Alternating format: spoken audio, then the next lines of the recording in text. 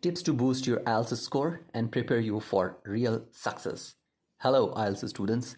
I, Akil Rahmani, welcome you all to another episode of our podcast series on IELTS tips and tricks. IELTS is one of the most renowned tests to evaluate your English language skills for work, study, and migration, and I'm here to help you achieve your goals. So, without further ado, let's talk about the tips to boost your confidence and scores.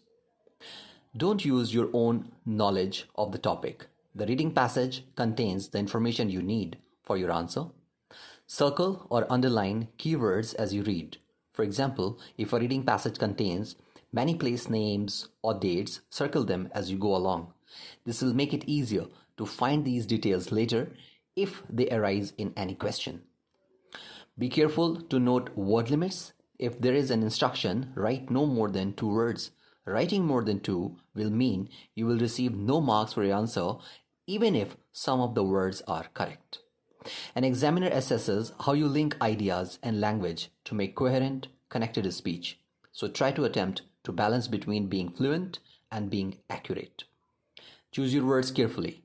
The examiner looks at the range of vocabulary you use, so make sure you use a reasonable variety of words. I hope the pointers mentioned above will help you prepare for the test and get your desired score. To know more, you can reach our immigration specialist at 8595338595 or you drop a mail at web@abhinav.com. See you next. Until then, happy learning.